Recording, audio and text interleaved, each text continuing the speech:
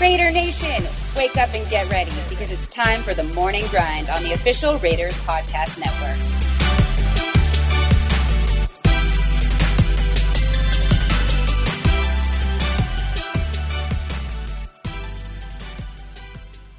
Good morning, Raider Nation. I'm Eddie Pascal, and today is February 2nd, 2021.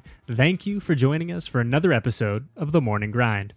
Today on the podcast, we are very excited to welcome in Ken Rodgers, the director of the upcoming 30 for 30 Al Davis vs. the NFL. During a very busy time for him leading up to the premiere of the documentary, Ken was good enough to give us a few minutes and have a conversation that really covered everything about the film, from its inception to its execution, and why now was the right time to tell the story of Al Davis and Pete Rozelle. So, without further ado, enjoy our conversation with Ken Rodgers.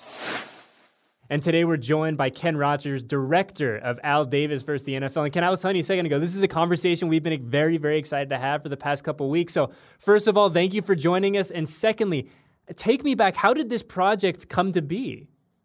Well, thank you for having me. And secondly, I guess the easiest answer is Al Davis has been on our list of the best personalities in the National Football League probably since 1962 when the NFL Films building was first created. I mean, forever he has been our favorite character in NFL Films history. He just jumps off the screen, and we knew that one day we were going to do this treatment of him and Pete Rozelle and their relationship. And it was really when we featured the Raiders on Hard Knocks where I sensed that the relationship between NFL Films and the Raiders had started to turn a corner, because Mr. Davis and Steve Sable, my old boss, they had a tense relationship at some point, because Al would call and say, "Why aren't the Raiders rated number one on the all-time franchise list? Why were the Giants featured as much in that piece and not the Raiders? Why wasn't this receiver ranked higher in this piece?" He was always fighting for the Raiders brand and always believed in the right Raiders brand and would always call and want us to feature them more. But when we featured the Raiders on Hard Knocks, I sensed that the Raiders and the league had turned a corner, and it felt different. And I realized that 2020 really marked the end of hostilities of that decades-long war between the Rozelle regime and the Al Davis regime that fought really over stadium and relocation issues for decades. And Mark Davis and Commissioner Goodell had put those issues to rest. And now in 2020, we were able to make this film not just about the war that was, but we were able to show how the war was now over, moving to Las Vegas, creating this new and magnificent stadium, to me showed that the war for now is definitely over. 2020, a year of forgiveness, right? I mean, 2020 was a year of a lot of things, but hey, if we can get a little forgiveness, if we can build some bridges, if we can get on good terms with a lot of people, I'll call that a W.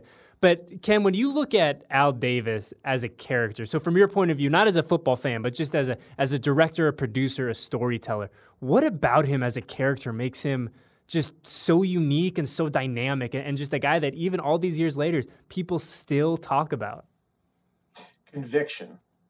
Conviction in who he was. There's not a lot of us in the world who feel confident enough in who they are to be unapologetic about it and not worry what other people think about them. All of us, whenever we're talking to other people, we want other people to like us. We want other people to respond to us positively. So we watch what we say. We try to charm them. We try to make sure that our argument wins. We collaborate. We scheme. Mr. Davis was that sort of figure that he was who he was. He was going to present his point of view. He was a competitor. He wasn't a collaborator as much as he was a competitor. He wanted to win.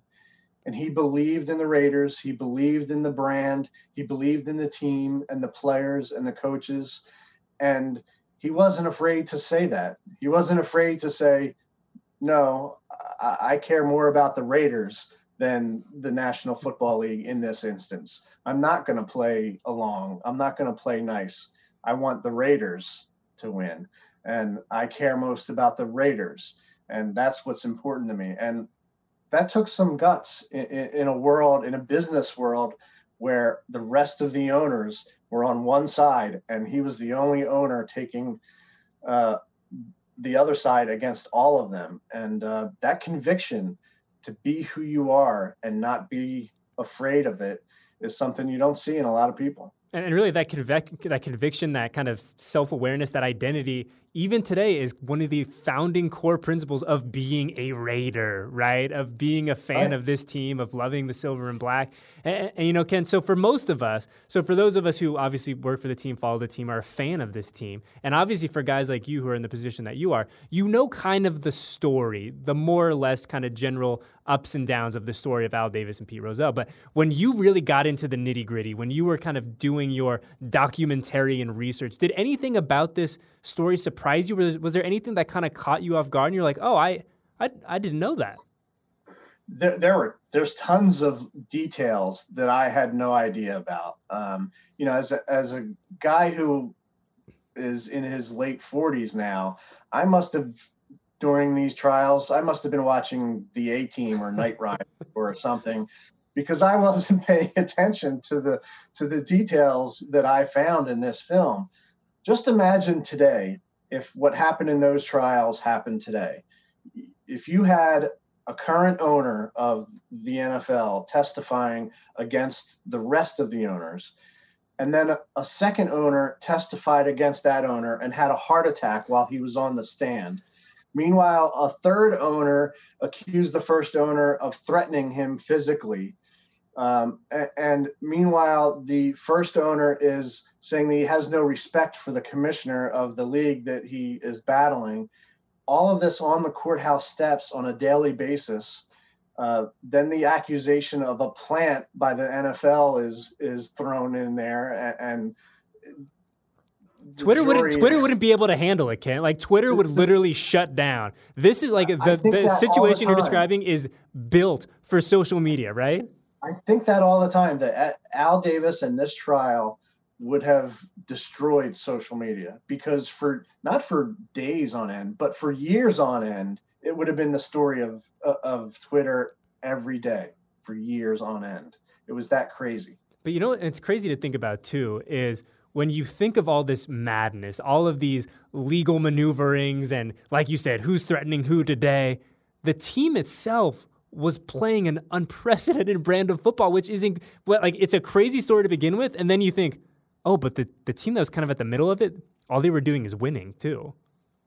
Well, that's what people also need to be reminded of.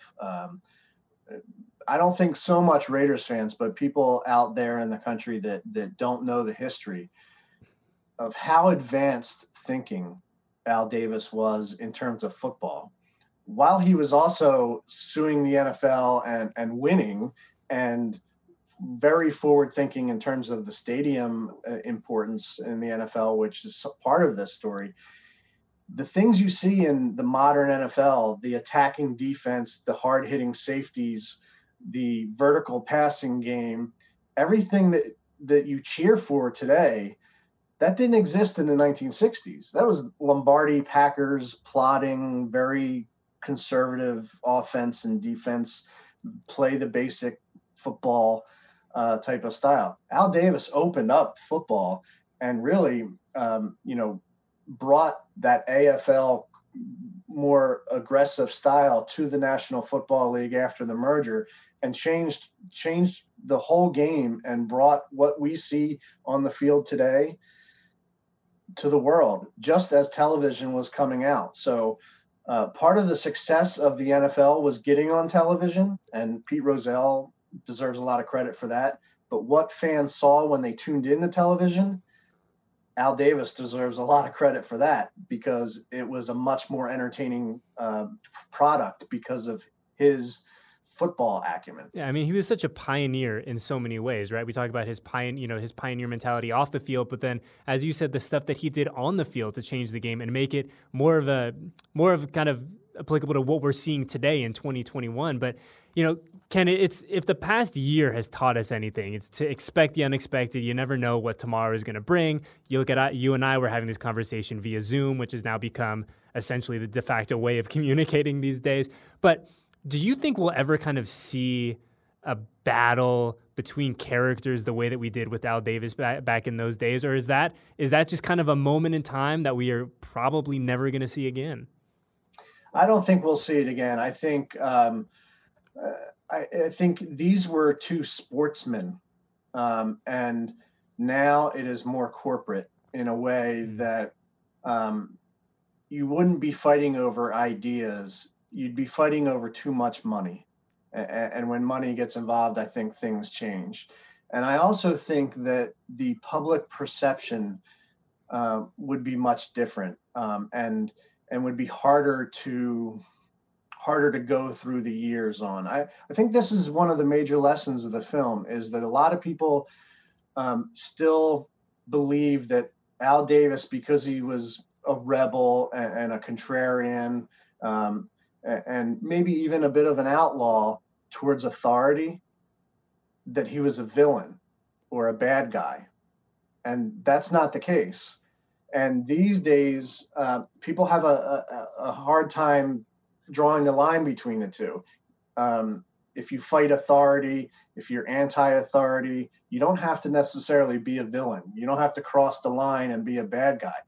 You see in this film how Al Davis is an incredible person and cares so much, even about his opponent, Pete Rozelle. By the end of the film, the feelings between them are amazingly shown on screen. And I think today it might unfortunately just become inflamed too much. And I think we need to look at this sort of film and see two people who opposed each other more than anyone could oppose anybody, but yet still had great respect and even love for each other, despite their differences. And I maybe I'm a cynic, but I find it hard to believe that could happen today without it going too far. And something you said earlier, just a second ago, kind of piqued my interest. Can you imagine, though, going through all this stuff, how just exhausting it must be, how just physically, emotionally draining all this has to be, all while trying to win football games on Sunday? Like, it's just the level of energy and commitment is just something that, frankly, I don't know if I'll ever be able to kind of understand from his point of view. I think for both men, it was. Obviously, for Commissioner Rozelle, I think there's a very clear argument that he might have lived longer if not for the troubles in the NFL in the 1980s. It wasn't just the lawsuits with the Raiders. It was also the USFL trying to fight against the NFL. It was the player strikes and 2 seasons of scab play. It was, just tons of stuff was going wrong in the NFL in the 80s. It was a tough decade that he was leading the NFL through. And for Al Davis, I don't think it's a coincidence that just as he moved to Los Angeles and had to keep focusing on these stadium issues, they won the Super Bowl in the second year in Los Angeles in 1983. And then, they've had plenty of good years. There's been plenty of ups since then. But he had to spend a lot of time in the next decade or two fighting lawsuits and fighting things off the field that I know he would have rather spent that energy on the field, concentrating on football. It was exhausting to him. And you see what could have been when he concentrated just on football, what he built in the 70s. So I think both of them, if they were still around, would say that Mark Davis has made the right decision in cooking with sugar rather than salt and letting the bitterness go and not fighting the fight quite so hard and with so much vitriol, and maybe just finding a way to put that aside and fight the fight on the side rather than having it consume you. and concentrate on football, because that's what Al loved and that's what we love. And when you concentrate on the game, the NFL is a great place to work and live and be a fan of. When you concentrate on the business, it just gets frustrating. And I think Al Davis found that out. Yeah, I think there's a good lesson in there for all of us. And just wrapping it up with Ken Rodgers. And Ken, the debut of this of the 30 for 30 is something that I know that really the entirety of the Raider Nation is very excited about. And when you drop the teaser, the social media, at least from where we're sitting, people are excited, they're fired up. What has been the response from the fans in terms of back to you guys, where it seems like people are very, very excited for February 4th for this thing to be shown to the public? I'm always, I don't know why, but I'm always amazed at the overwhelming response from Raider Nation to anything we do about the Raiders. I shouldn't be by now, but it's so overwhelming. I think there's this perception out there that there's, maybe Pittsburgh and Green Bay and Dallas, and they're the big markets and that's it. But when we do a Raiders film or when we do Raiders content, you can tell that it is a nation, that there's a national fan base out there that responds. We get responses from all over, not just this country, but elsewhere in the world. And they're active. There's not a lot of passive voices in Raider Nation. You can say that again. Yeah. I mean, it's a great world to be a part of. And as you said earlier, everyone is welcome. And I think in many ways, that's the way sports should be. And that's the way franchises need to move. I think once again, the Raiders are out front of the rest of sports in terms of how sports can bring us all together. That is, everyone gets along, no matter your status.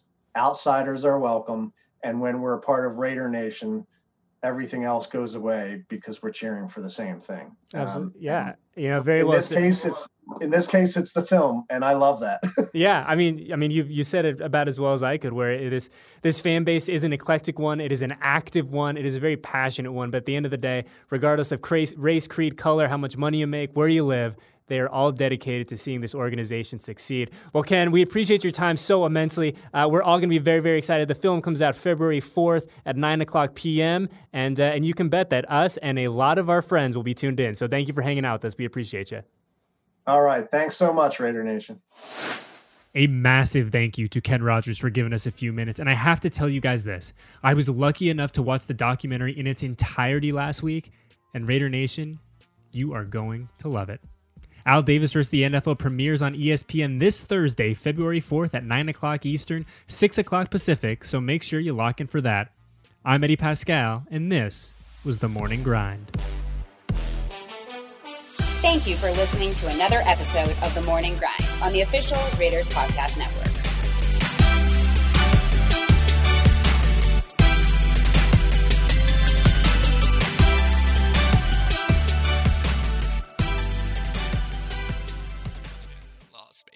Since starting Allegiant some 20 years ago, we've flown more than 100 million people to be with those they love. We're pilots, flight attendants, and technicians, but we're also parents, spouses, and neighbors. And just like you, we're excited to reconnect with the people and places that matter most. That's why we're going the distance for health and safety, on the ground and in the air. Because the further we go now, the safer it'll be to go farther tomorrow. Allegiant, the official airline of the Las Vegas Raiders. Low fares, nonstop flights, only at Allegiant.com.